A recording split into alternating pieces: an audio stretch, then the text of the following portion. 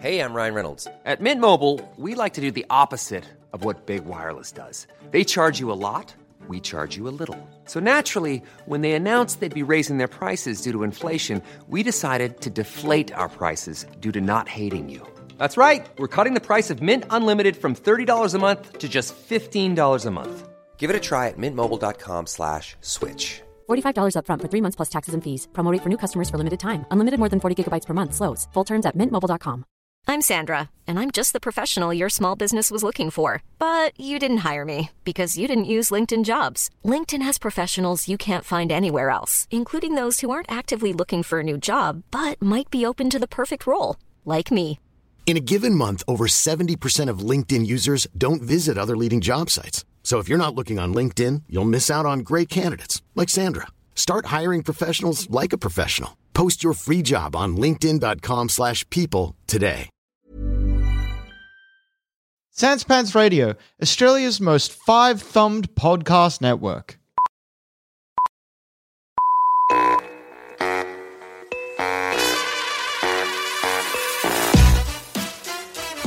Hey everyone, welcome to Bookish. I'm George Demorales. This is a show where we ask you what's your story and what does it say about you.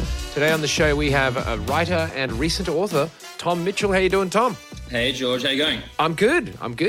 You know, no complaints here. Just chugging along, surviving. Surviving and thriving, that seems to be the theme of the past 12 months. Exactly. Well, the former more than the latter, but yes, I'll take it. I'll claim both. How's life for you? Yeah, no, I live in Sydney. I'm currently currently living in my grandfather's old house. So I'm sitting in I guess what you call the rumpus room. Is that still a thing? And it's like a big ethnic mansion. It's like columns, the whole situation. All right. What's your background? So my dad is Greek. Oh. Yeah, I live in Brighton Le Sands, which is, I'm not sure if you know, but it's near the airport. Yeah. It's kind of like, full of Greeks. I love it. Yeah, look, I'll try to avoid this podcast turning into us just vibing over being Greek for a bit because, it's meant to be a bookish podcast. But are you half Greek? Like, is your mum were Anglo, I guess? Yeah, my mum's Anglo, yeah. So, kind of got the mix there, which is good. I think if you were this will be the last point I'll make on Greece, and then we can move on. But I think if you're gonna pick it, you're probably like the Greek father's an intense vibe.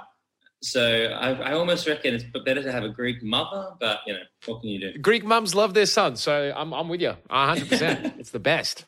So could you speak any second language? Like, did you feel that Greekness at all growing up or not really? I don't know what it's like there in Sydney, in Brighton Le Sands. Is it like that kind of vibe or is it whatever? Yeah, no, it's also, I didn't actually grow up in Brighton. I grew up in a place that definitely made me feel Greek. So I grew up in the Sutherland Shire, like Cronulla. Oh. Yeah.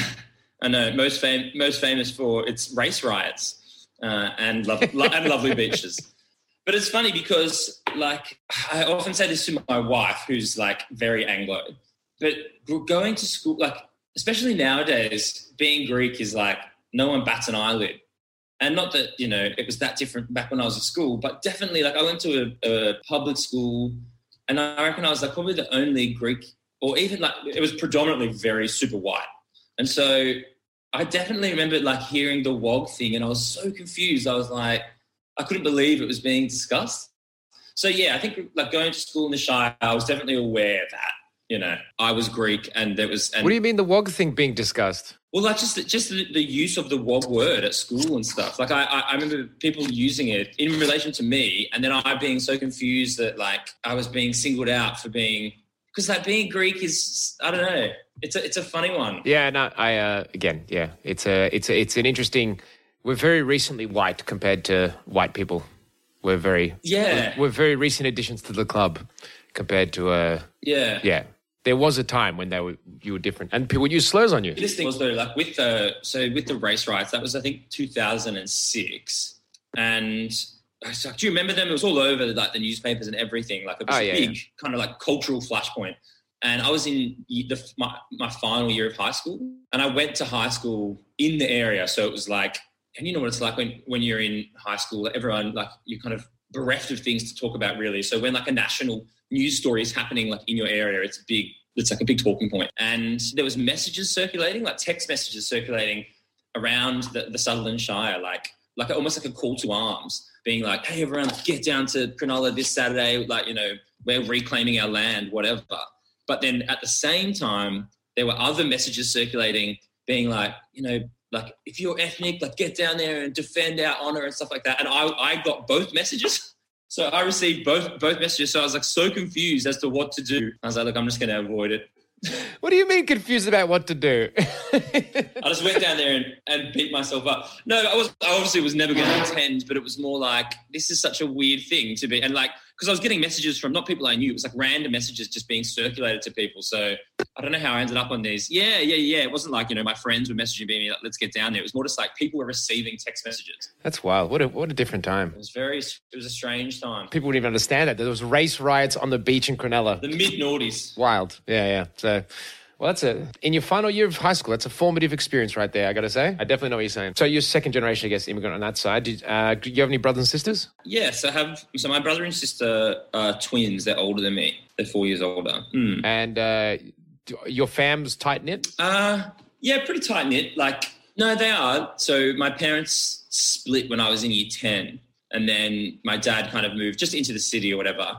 But we're super tight knit, and it's funny because having twin siblings, you expect them to be like, you know how the twin thing is always like they have this kind of like otherworldly connection, and you know they finish each other's sentences and stuff. But it's funny because we're all very much equally as close as with one another, which is good. But it was definitely strange growing up being like the odd one out.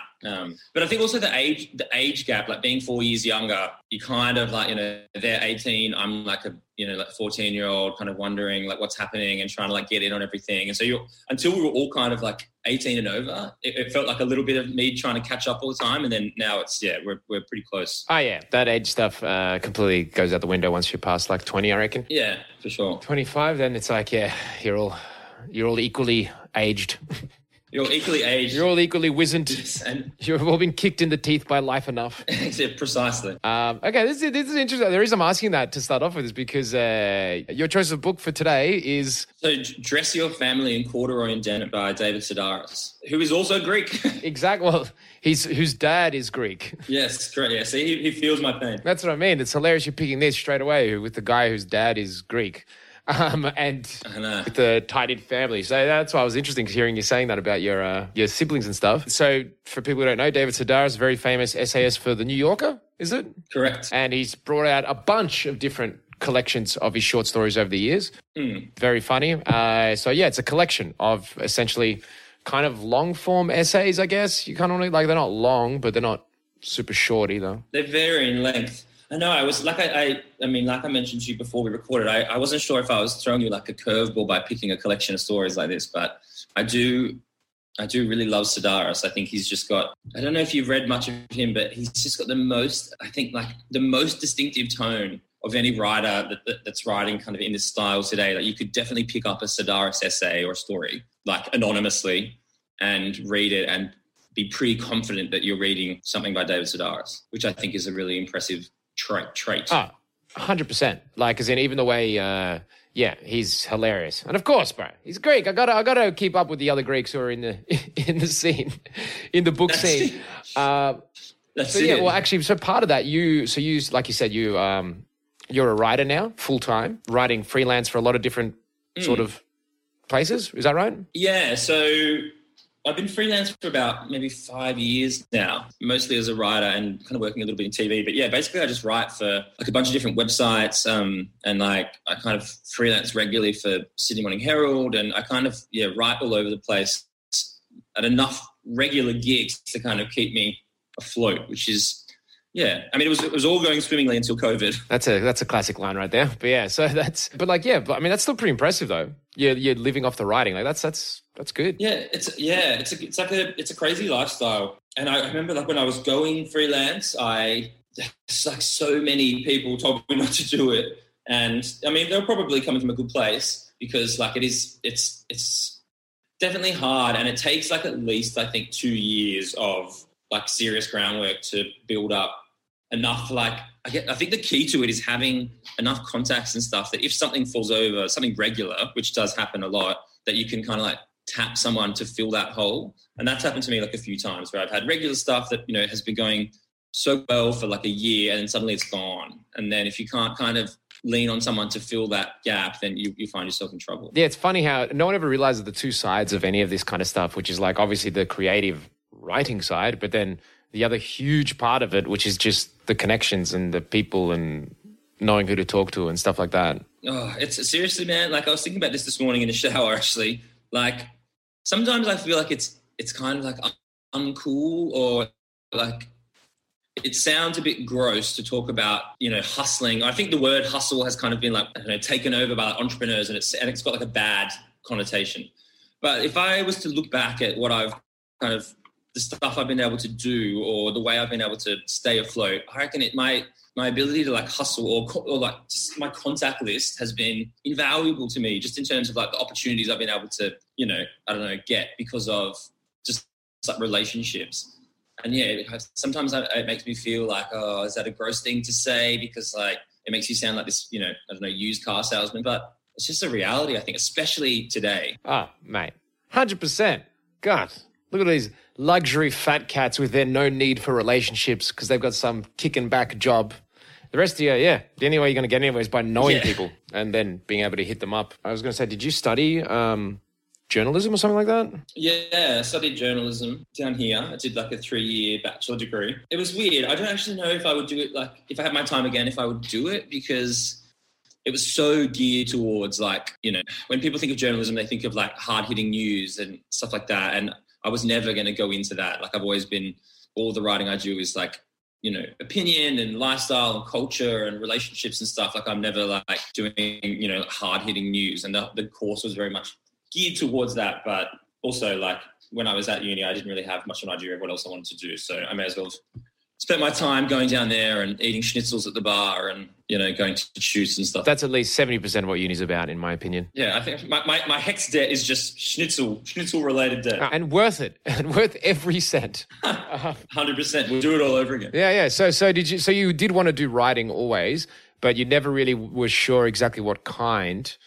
So were you like big on writing in school as well, English and all that stuff? You were doing all that? Yeah, I was always kind of big on writing. And it's funny, I think, when you like do, when you end up doing this stuff and people ask you like, oh yeah, so were you always big on writing? And you kind of like almost go back through your history and you try and look for these clues, like, and sometimes it feels like you're trying to look for something that's not there. And like, it wasn't like I've never been someone who like keeps a journal or, a diary or anything like that. But there are definitely signs that, I was keen on this type of thing. I used to make my own magazines. Like I was obsessed with football, like as in soccer. So I used to make my own soccer magazines and stuff. So the signs were there that I wanted to write. Oh, all right. So you didn't, did you write it? Like, okay, actually, let's go for right now at the moment. Is the process of this article writing, are you writing stuff every day? Yeah, pretty much. So like I work Monday, Tuesdays for a website called Icon, which is like a kind of like art, culture and stuff. So I kind of specialize in profiles. So I've been doing for instance, tomorrow I have a Zoom with, I don't know, do you know who Sasha Grey is? That name rings a bell, but no. She was kind of like the world's most famous porn star. And then she was in a movie called The Girlfriend Experience, which Steven Soderbergh directed. And she was in Entourage. She kind of expanded out of the porn world and became this like cultural icon. And so I'm doing like a profile on her, and so I kind of like specialize in profiles now, and that's like where I'm kind of spending most of my time. But so I'm writing for them like during the week, and then I do a couple of days like kind of working for Sydney Morning Herald sometimes, and then also still producing for Channel 7. So I kind of break my weeks up like that. Yeah, so that's all part of, right? The randomness every day. It's always jumping around. Every week's different, I guess. Yeah, pretty much. It's like a bit of a pinball machine right now. Yeah. Variation. It makes it more fun like that. So okay, so the profiles is basically an interview and then writing up something about someone. Is that right? Yeah, correct. So I mean, like the ideal way to do it, and the way I typically do it is like I'll go and spend time with the person if they're based in Australia, and like do the whole like spend a day or two, like go to lunch and try and kind of get more of a feel. Then obviously you can just in like a half-hour chat or whatever. But that's I kind of drifted into that in the past like maybe 2 years. It's good though, because you get to talk to some cool people and like learn about stuff you don't know anything about. So yeah, that's it. And also it feeds very much into the way I then write, I hope. Yeah. Have you had what's your wildest experience with some random person or famous? What's the most famous person? What's the most interesting one? There's got to be a story you tell when you're like, oh, this thing. Is there one of those? Yeah, I did like this one wasn't so much a profile, but there's two that like stand out to me. The first one was I did this profile on this woman named Melanie Perkins, and she's the CEO of Canva. Do you know Canva? Yeah, love Canva. Yeah, like obviously this amazing company. She's like 30 years old. She's from Perth. She's a billionaire and stuff now. And it's so weird because like I at the time I was also 30, and I was so aware of the fact that I'm sitting opposite someone my own age, and like just the vast difference in like how things had panned out. You know, she was like CEO of this unicorn company. She's like friends with Mark Zuckerberg and shit. And then I had like got the train in to see her. But like Canva had opened this new headquarters in Surrey Hills in Sydney. And so I'd kind of been tasked with doing doing a story on this new amazing headquarters, but also doing a story on Melanie. And yeah, it was just a really weird experience because the Canva, like they're one of those companies, they're very much like a Silicon Valley company, like, you know, ping pong tables and shit. And like, you know, there's like a wellness room and all that type of stuff. You know, those like how that became like a popular thing. Yeah. And so, and like the first person I met as part of the story, I did the chat with this guy, and his job was head of vibe at Canva, which I thought was just the most. That's amazing. I know. I just was like, I don't know if I love that or if like even saying it out loud makes me cringe. But so he was in charge of like all that type of stuff, you know, making sure they had like, you know, every day it was like full staff meal that everyone sat at a communal table and like blah, blah, blah. And they basically were pushing hardcore on this whole like, you know, work culture, we're an incredible place to work, you know, vibe, all that type of thing. And then the more time I spent there though, I was just like, this weirdly seems like the company with the least vibe I've ever been to in my whole life. Like it was so silent in there, and it was just like all these, you know, obviously like really super duper smart engineers. But yeah, it just felt really strange. It felt like kind of going into one of those like, I don't know, like those evil dictator lairs. I'm sure Canva is not this, but it felt like one of those things where you go into like this company and there's like all this stuff happening behind the scenes that they don't want you to see. That was what it felt like. That took a turn I didn't expect. All right, so it's just silence with the click-clacking of keyboards and everyone walking around being quiet. I feel like the head of Vibe's got to get lift his game. They've got to get a new head of Vibe exactly. by the sound of it. I know. That was very much the thing there. And we'd walk around and he'd be like, oh, yeah, and then people would kind of look up and it was almost like they'd smile on cue. And I was like, something's going on here, man. This feels like, you know, that I don't know if you've ever seen the Simpsons episode where with that Scorpio guy. Do you remember that? Yeah, mate, best place to work ever. Yeah, exactly. So that was a really weird story. And then probably the other one that like sticks out, especially in terms of like most famous, but I did this really super awkward interview with Matthew McConaughey.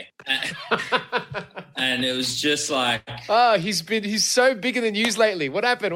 Tell me, man. Please. And I love Matthew McConaughey. Like, I mean, I think most people kind of are into Matthew McConaughey, but he was just, oh man. It was one of those things that like from the minute I turned up, I was like, this is going to be a shit show. I know it. So like, obviously, you know, he's super famous. And so there was a million people like, related to Matthew McConaughey there. He's got like his US manager, his agent. He was there, like he was out here because he was kind of flogging his whiskey, but also he'd done like a deal with some small cabin company.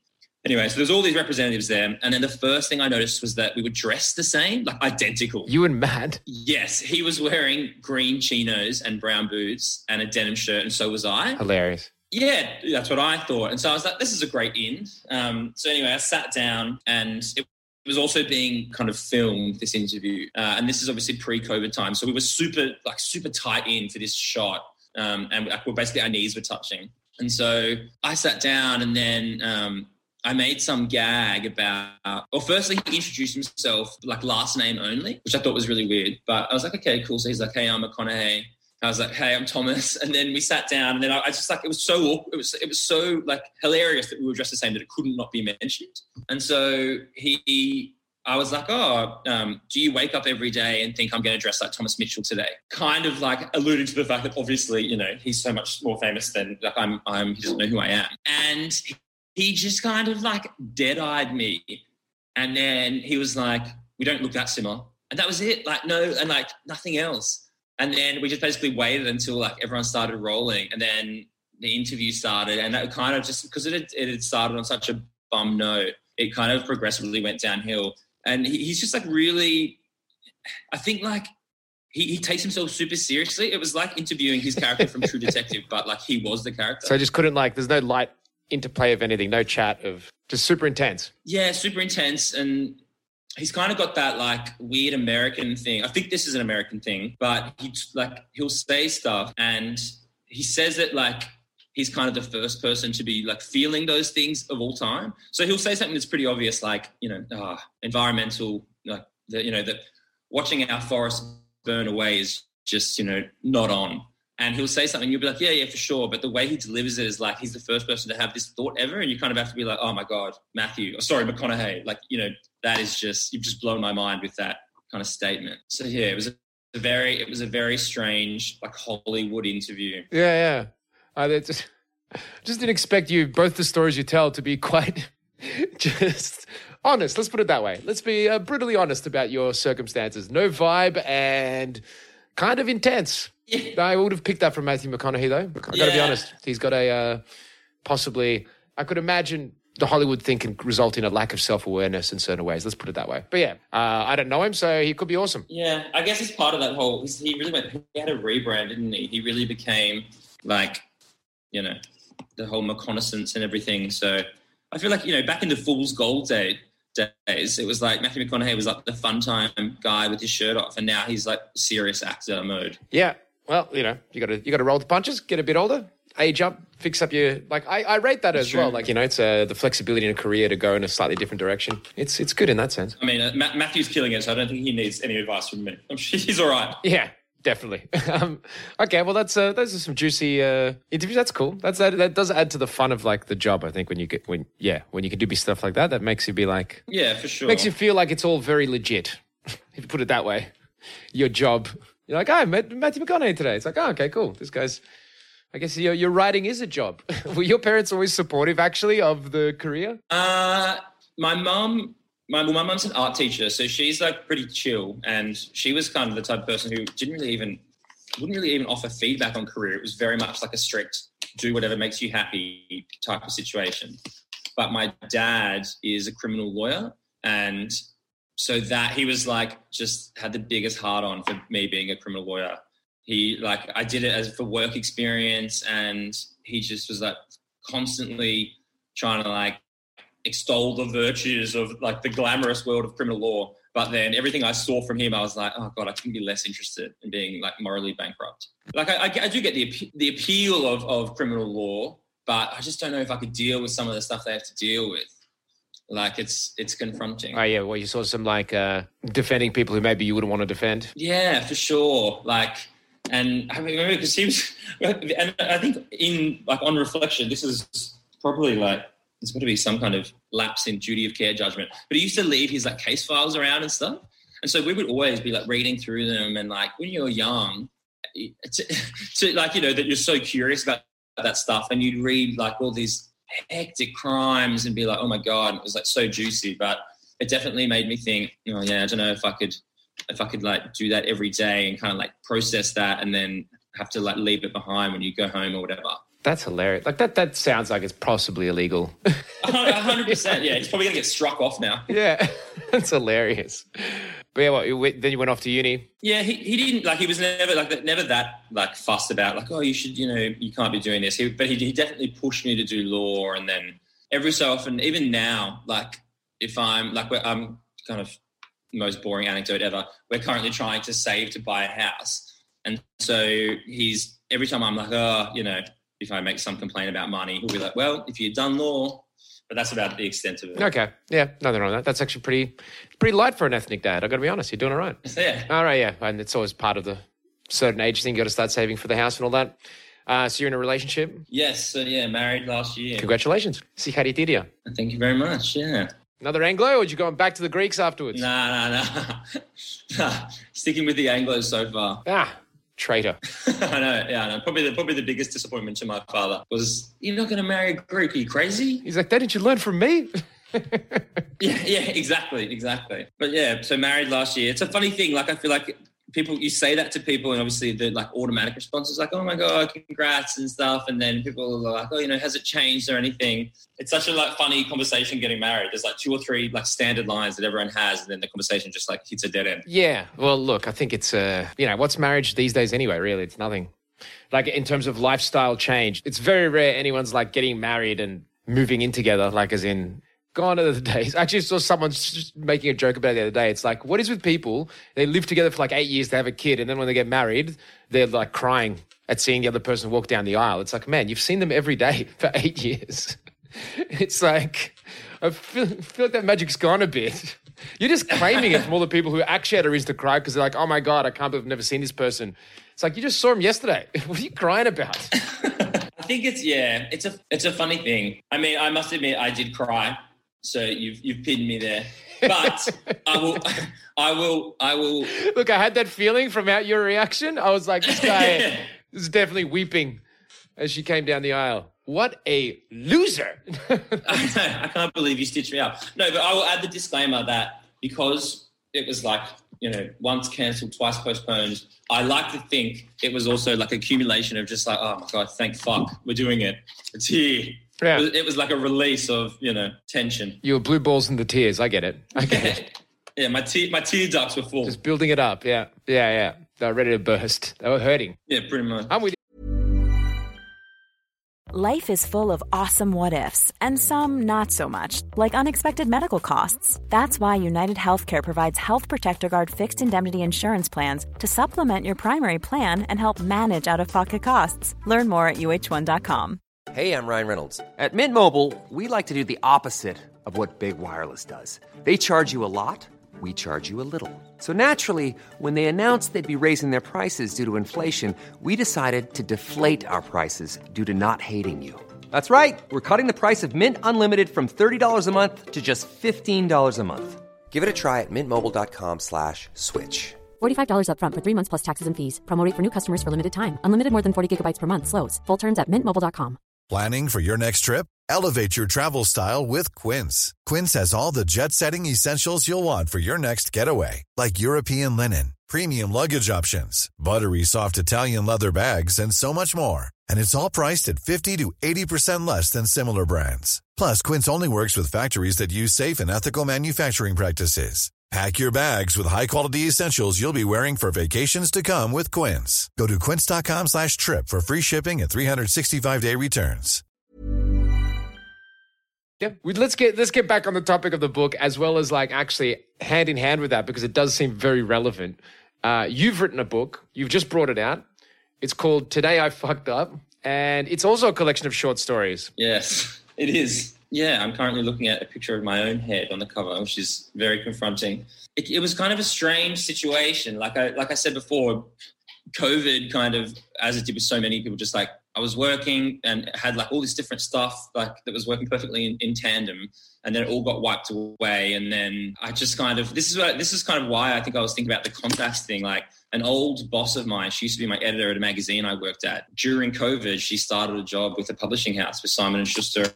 And I actually got sent the press release and I saw that and I was like, oh, that's crazy. Like I'll send her a text to say congrats, which I did. And then she hit me back and there was no real ulterior motive to that text. But then she hit me back and she was like, thanks so much. And she's like, also, do you want to have a chat next week about some ideas? Like, let's have a Zoom meeting. And that was kind of like the start of it. And we basically had this Zoom meeting and we talked about, it was like, smack bang in the middle of COVID when everyone was like kind of trying to recalibrate and figure out what was going on. It was all like a little bit scary and dark. And we basically just started talking about how everyone needed a laugh. And there had been this anecdote, which she had known of mine, a story that happened to me. And we kind of used that as a jumping off point to talk about, a collection of stories of people's kind of spectacular failures, because I guess it felt like a good time to rejoice in each other's fuck ups as a distraction. So these are stories you collected. Yeah. So it was kind of like, it starts with my own story, and then it kind of goes into other people's. I would go, basically I had a few in the bank, and then I put the call out once I started writing, and I would kind of go and interview these people and interview them and re-interview them and interview other people who were involved in the story, just to try and get as much like color as possible. And then I would basically I would write the story up in first person, and obviously, changing some details and stuff, and then and kind of create this world that they had shared with me. And it was almost like very much a blending of all the different disciplines I've used in my career. Yeah, it totally. It sounds like, because of profiling sort of stuff, but then you're writing as well and all that. That sounds like fun. That would be actually kind of fun as well to do, because you got a lot of people engaging. So had you done much short story kind of writing before then? I'd written like a few different things, but like not really. It was very much more like, I wrote my own story up, and it just kind of came naturally. And I'd written like a few short stories here and there, but nothing like that really. But it almost kind of felt like more similar to writing a long form article, in that, I was just kind of like telling the story of this story. And so it didn't feel like, I didn't find myself kind of like wringing my hands being like, oh God, how do I write a short story? Because it was kind of all in there already. Well, yeah, you've had heaps of practice putting your thoughts down on paper, so I can understand that. Yeah, so it was cool. And then obviously just like, like you said, it was a fun experience, because, man, like hearing some of these stories, and you just think, like, there a few of them are like, one story is my brother, one story is my dad, and then like there's some of them are people I've never met before. But just like when you hear about some of the stuff that happens to people, it's just like, fuck me, that's good gear. Probably help give you some perspective as well, right? When you're like, fuck, this is the worst thing ever. And then you hear someone else, you're like, whoa, I am good. I'll take my thing 3 times before that. Yeah. Seriously. Some of them I'm just like, oof, how do you bounce back from that? But again, that's hopefully part of the appeal. Everyone's had a pretty shitty year. So if they can read this and be like, oh, wow, people can bounce back from even worse things, then I'll be happy. By the title, Today I Fucked Up, I'm guessing this is like stories of self-sabotage and shit like that? Yeah, kind of self-sabotage, and like some of the, it's or just like a really unfortunate series of events. Yeah, it's kind of a mix, and they spread out like, so it was funny trying to, when I first started writing, and I did put the call out to people, like, oh, I'm on the hunt for these stories. And it's funny because I got so many people hitting me up with like, everyone's got a story about like a single bad event that happened to them. You're like, I crashed my car, or like I got fired from my job or whatever. And I got lots of funny like one-off events, but the ones that like really worked are where it's kind of like a small mishap that like has this domino effect and like kickstarts a series of other mishaps, and it all just kind of snowballs into this situation where you're like, how can this possibly be happening? And that they're the ones that are like, that's the goal. That definitely adds to it more. Yeah. Because everyone, like, yeah, the ones where it compounds and you're like, how did we even get here? How did we even get here? I know. And I think that's what's like looping back to my selection for today. But obviously I read a lot of Sedaris when I was writing. I'm a big fan of his, and like I was kind of rereading Dress Your Family in Corduroy and Denim over the last month or so, and he does that so like masterfully. Like the way he builds, and like so many of his stories, they start with something that is completely unrelated to where the story will end up, but he'll just like pick this point to like suck you in, and then within like maybe 3 pages you're deep into the main part of the story, but you're somewhere else entirely, and he's just kind of built it up that way, and I love that. Yeah, his style of doing that, it's impressive. I think like you said, it's very funny. I always felt like the one thing that he absolutely nails, because I got him like on my ebook, so I'm always highlighting quotes or sections that I rate, just because I'm like, that's just so good.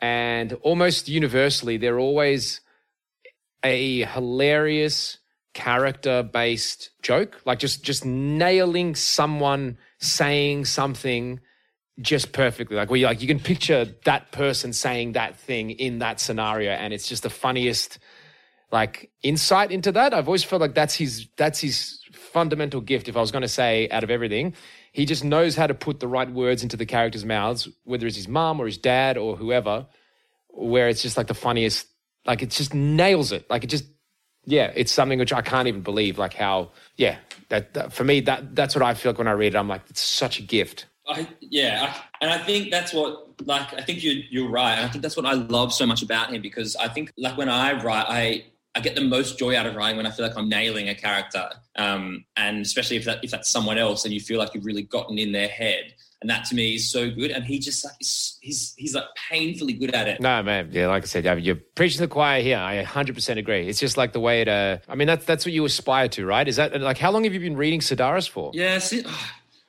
probably like well over 10 years now. It's actually funny. Like, he was probably the last show, the last like live event I went to before COVID. I think he came out and did like a talking tour, and I went and saw him. And yeah, he obviously was doing his thing, but yeah, I think maybe like, well over 10 years I've been kind of enjoying him. Right. What was he like live? Who he's talking to? Was he just reading from a recent book, or was it something else? What was it? Yeah, he kind of does, like, he reads a few essays, and he's got like I don't know if you've ever heard him talk. He's got like a really particular tone of voice, a super high pitched voice. Have you ever heard him speak? Yeah, I've seen one thing on one of the late night shows. Yeah, he was really good, but really, really funny. He kind of did like a few readings and then does like a Q&A or whatever.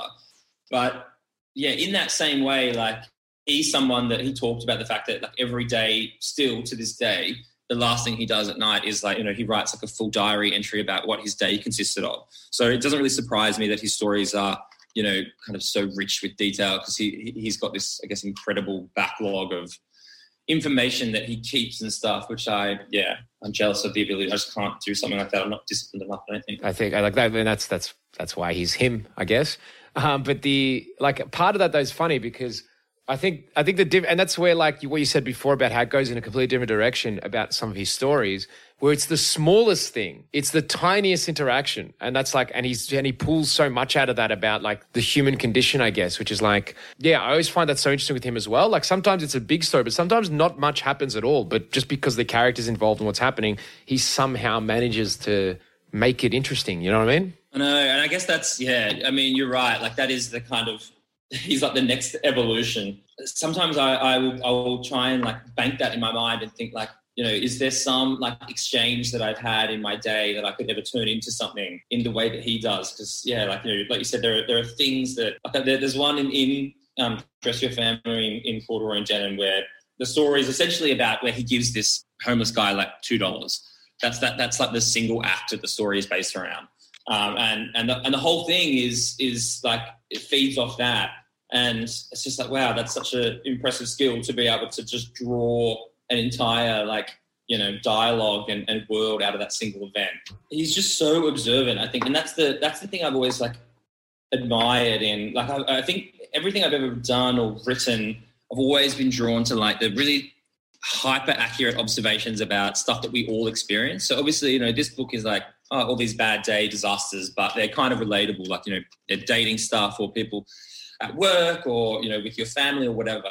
But like, even stuff like my favorite TV show of all time probably is like the UK Office. And if you kind of like measure that up against this type of stuff, like, again, I love that about Gervais, how he's able to kind of like, he just like can zero in on this stuff that we all kind of notice, but he just like is able to deal with it in a way that is so funny and it's so relatable. And so people are like, gravitate towards that. And I think Sedaris has the same thing. He picks up on everyday stuff and then just deals with it in a way that no one else can. Yeah, 100%. Like, I think, and that is a gift which I think, it's a lifetime polishing it and maintaining it and all that stuff. Do you ever do it? Like, do you ever feel like you, like, from the observant point of view, I guess, because it's something which I'm always trying to work on to grasp a bit more. Do you do anything to, like, I don't know, practice that skill, that muscle? Like, because I know I've gone to cafes before and just been like, all right, what's going on around you? And just try to like be observant of the situation. Is that something you ever like try and do or not really? Yeah, I feel like I do. I feel like I definitely do. And I've noticed it more. But I think the way I kind of like almost sift through is that I'll relay stuff to, like, for instance, I have like a WhatsApp chat with my closest friends and I'll relay stuff that I notice every day and then kind of gauge their reaction. And if something hits, like if they're like, oh yeah, for sure, then I'll kind of bank that as like, that's a moment that is obviously like, we can all understand. And then if it's something where it doesn't really like land, I'll be like, right, that's not, what I think it may have been or whatever. So I feel like I'm a real, like, less of like a, pulling out my phone and writing notes or jotting something down, and more of like a testing by committee type of writer. This guy's testing his material on his mates. Yeah, constantly. It's Comedian 101, that stuff. All right, okay. That's also a good way of doing it, just because like that gives you that framework to put it through. Yeah. The other one I wanted to talk about quickly. So with David Sedaris' thing and your own book here, being a collection of short stories, do you read many short story collections? It's something which I'm always trying to do more of because I never seem to do it enough. Yeah, so it's something which I don't know. Do you read much collection of short stories, or not really? Or do you read much at all? I actually don't even know. Yeah, yes, I do read. I read a lot. So I have a book club actually, which I feel like everyone does now. How many people are there? It's small. It's a book club of 3. So it's with these 2 friends of mine, a guy and a girl, and we kind of started it maybe 2 or 3 years ago. It was very much born out of just the fact that we were all into reading. And then I went to high school with them and we all kind of reconnected. And yeah, it's basically an excuse to like hang out in a pub and like eat and drink and discuss the book. But since then, especially like my reading has like ramped up, and I've always read pretty consistently. And in terms of like short stories and stuff, like I don't feel like I discriminate. Like if I pick up a book and it's a collection of short stories, then I'll be into it. I probably predominantly read like novels, but I've definitely read like a few short story collections. Yeah, no, there's definitely like I said, I mean, Sedaris for me, I only actually read him in the last maybe 2 years or maybe 3 years. I finally actually, because I'd heard about him for years and years, I never got around to it, and then I just smashed through all of them. So I do rate that. To be honest, his most recent, the more serious stuff he did recently, it's almost Meditations on Getting Older and his family, and it's a lot more heavy than the previous stuff. Calypso, I think that's what it's called. Yeah. Yeah, I thought that was... Yeah, Calypso. Yeah, I thought it was good, but it was good in a different way. So I was like, I probably wouldn't introduce anyone using that because it's... heavy. It's very serious. Yeah, it's heavy. Compared to like everything before it is laugh out loud. That one was a lot more intense. For sure. And I think this is true of lots of like humorists and essayists and stuff. Like when you're starting out or when you're like... It's easier to be impressive being funny, if that makes sense. Like I think, making people laugh is probably more of an easier skill like to tackle than blowing people away when you're being serious. And that's why I think someone like Sedaris, he most of his early stuff and is, pretty self-deprecating and obviously he made his name off that. But then, yeah, like you said, definitely Calypso takes a different turn. And I think it's a harder skill to be both serious and, memorable. Yeah, it's interesting you're saying that because like I've always actually thought almost the opposite. In a way, like as in, look, I'm not gonna like what he does do is great, but like I actually think being funny is a lot more difficult than being serious in a way, like being dramatic, making people feel stuff like sadness or whatever. It's like, all right, I'm just going to mention this very sad thing that happened to me. If you feel things, you're probably going to feel something from it. But to make someone laugh, it's like you have to put the words in the exact right combination to kind of get people to capture that. Like as in that. The detail and the skill with that, the precision that's required. I've always felt like getting someone to laugh is harder than getting someone to cry, I guess, in some ways, if you know what I mean. That's my view. Yeah, that's funny. Like maybe, yeah, that's true. Yeah, it's interesting. Maybe I'm just saying that because I find the reverse so much harder. Like I just have these flashbacks, man. Like when I was at uni, I did journalism, but I did like a minor in creative writing. And so that means that we would have these creative writing classes and people would have to read out stuff they wrote. And I just found that like when people were doing the serious stuff and like, especially when you're in like a dramatic writing class, there are so many people doing like super heavy, like just like pouring it out on the table. And I just used to be like cringing at this stuff and like wondering, if like what I was sitting through. Whereas I felt like it was always easier to make people laugh.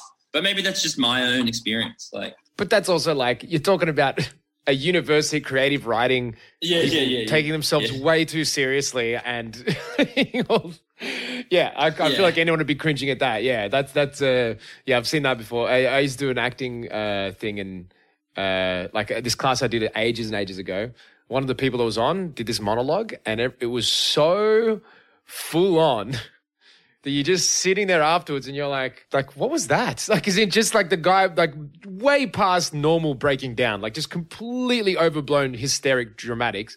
And obviously it was something so deeply personal, intense to him, but it was also just getting expressed so wildly over the top that you're sitting there being like, that was like, you're laughing. You're giving side eyes to your mates and being like, this is a bit much, isn't it?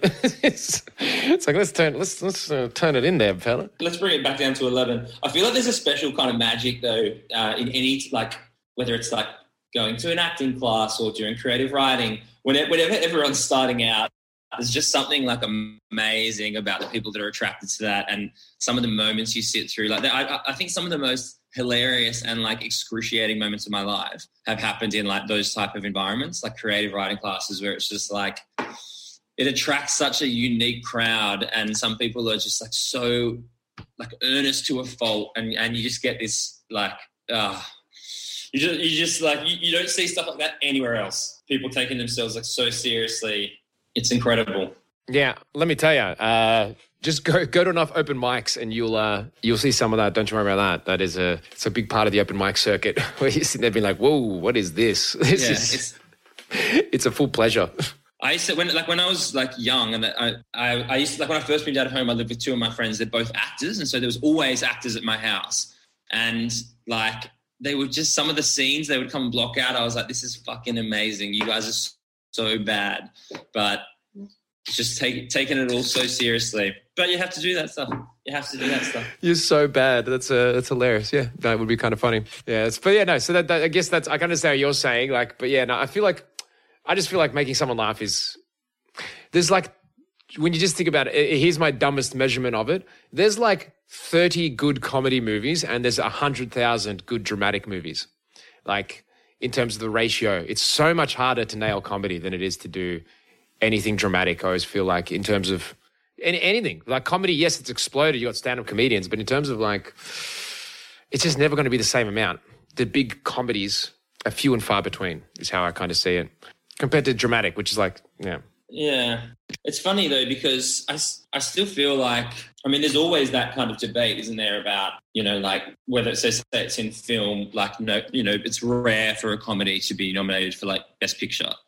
And so there's still that weird divide where it's like comedy is kind of like, you know, the light stuff, but the growing up stuff is drama, and there's still a kind of strange divide, I think. And I think it exists across all different like mediums. Yeah, it's just all the dramatic people upset. If you ask someone what their favorite TV show is, or like what the greatest TV show of all time, most people, I mean, this is speaking very specifically to the people I hang out with, but like say The Sopranos is kind of accepted as one of the greatest TV shows of all time.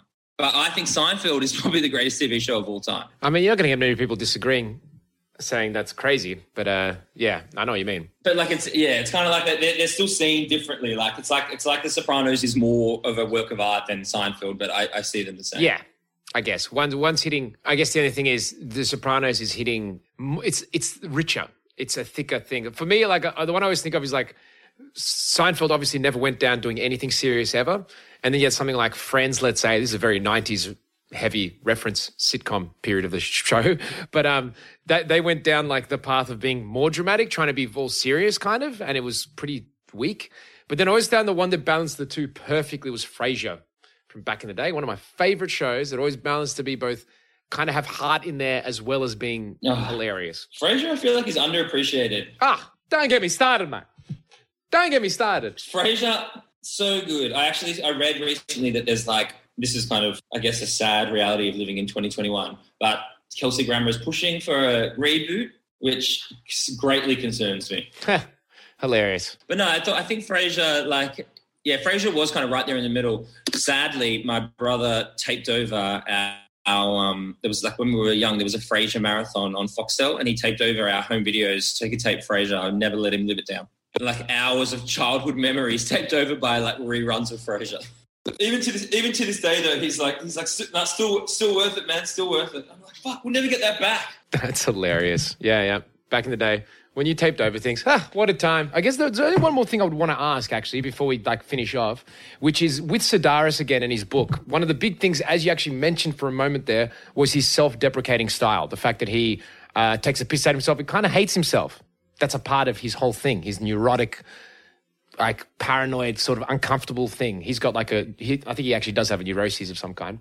Was that something you ever felt you related to in that sense? No, I don't think so. Not in the same way that it's so, kind of present in his writing. And like you said, I do think he suffers from OCD as well, something along those lines. No, not so much. I think I've more got I just feel like I'm to a fault, so in touch with every single emotion I have. And my wife is forever telling me that I just feel too many things. And so I don't know if I necessarily am stuck on, whether it's being self-deprecating or having a kind of flawed relationship with myself. But when I do feel that way, I can really dig into it. I feel I'm so across whatever I'm feeling, whatever mood I'm in. So I'm able to kind of, I guess, draw out. No wonder you're crying at the wedding. Yeah, exactly. Maybe it's a result of being you know how people in our generation, we've been kind of fostered to believe we can kind of do anything. Maybe it's too much encouragement has led me to be too aware of everything I'm feeling. That is, yeah, okay. That's a different vibe. So I guess you can appreciate when he writes about that kind of stuff from a you don't have to relate to something to find it funny. You're relating it to obviously you would have elements of your own overthinking things sometimes maybe, but also you're kind of laughing at it, just seeing someone nailing that character again of his neuroticness and his awkwardness and overthinkingness and all that stuff. Yeah, I think so. And I think that's why, hopefully I was able to kind of, the people in my book are all pretty different, but hopefully I was able to kind of get in on them pretty quickly and get their kind of tone right and stuff, because I feel like I can kind of relate to different types of people, different personalities and stuff. And so hopefully that kind of comes through. Like you said, people need to laugh right now. On that note, I guess we should probably tie it off. I guess the last thing I always like to ask is, do you feel like you've appreciate any new connections between you and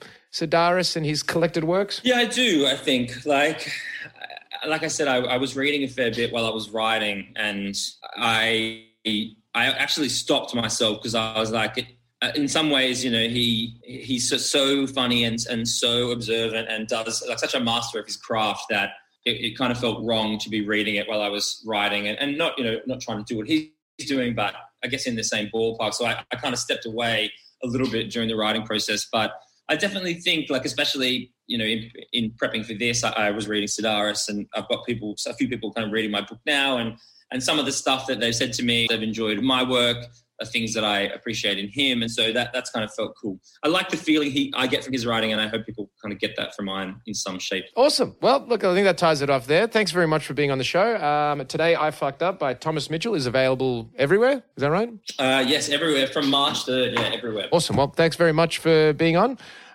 Good luck with your writings from here. Awesome. Thanks, George. Thanks for having me. All right. Cheers.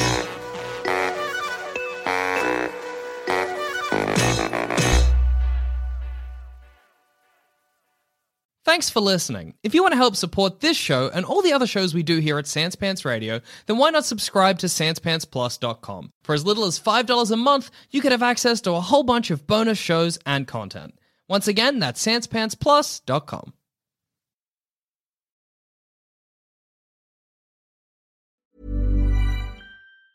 Mom deserves the best, and there's no better place to shop for Mother's Day than Whole Foods Market. They're your destination for unbeatable savings, from premium gifts to show-stopping flowers and irresistible desserts. Start by saving 33% with Prime on all body care and candles. Then get a 15-stem bunch of tulips for just $9.99 each with Prime. Round out Mom's menu with festive rosé, irresistible berry chantilly cake, and more special treats. Come celebrate Mother's Day at Whole Foods Market. Hi, I'm Daniel, founder of Pretty Litter. Cats and cat owners deserve better than any old-fashioned litter. That's why I teamed up with scientists and veterinarians to create Pretty Litter. Its innovative crystal formula has superior odor control and weighs up to 80% less than clay litter. Pretty Litter even monitors health by changing colors to help detect early signs of potential illness. It's the world's smartest kitty litter. Go to prettylitter.com and use code ACAST for 20% off your first order and a free cat toy. Terms and conditions apply. See site for details.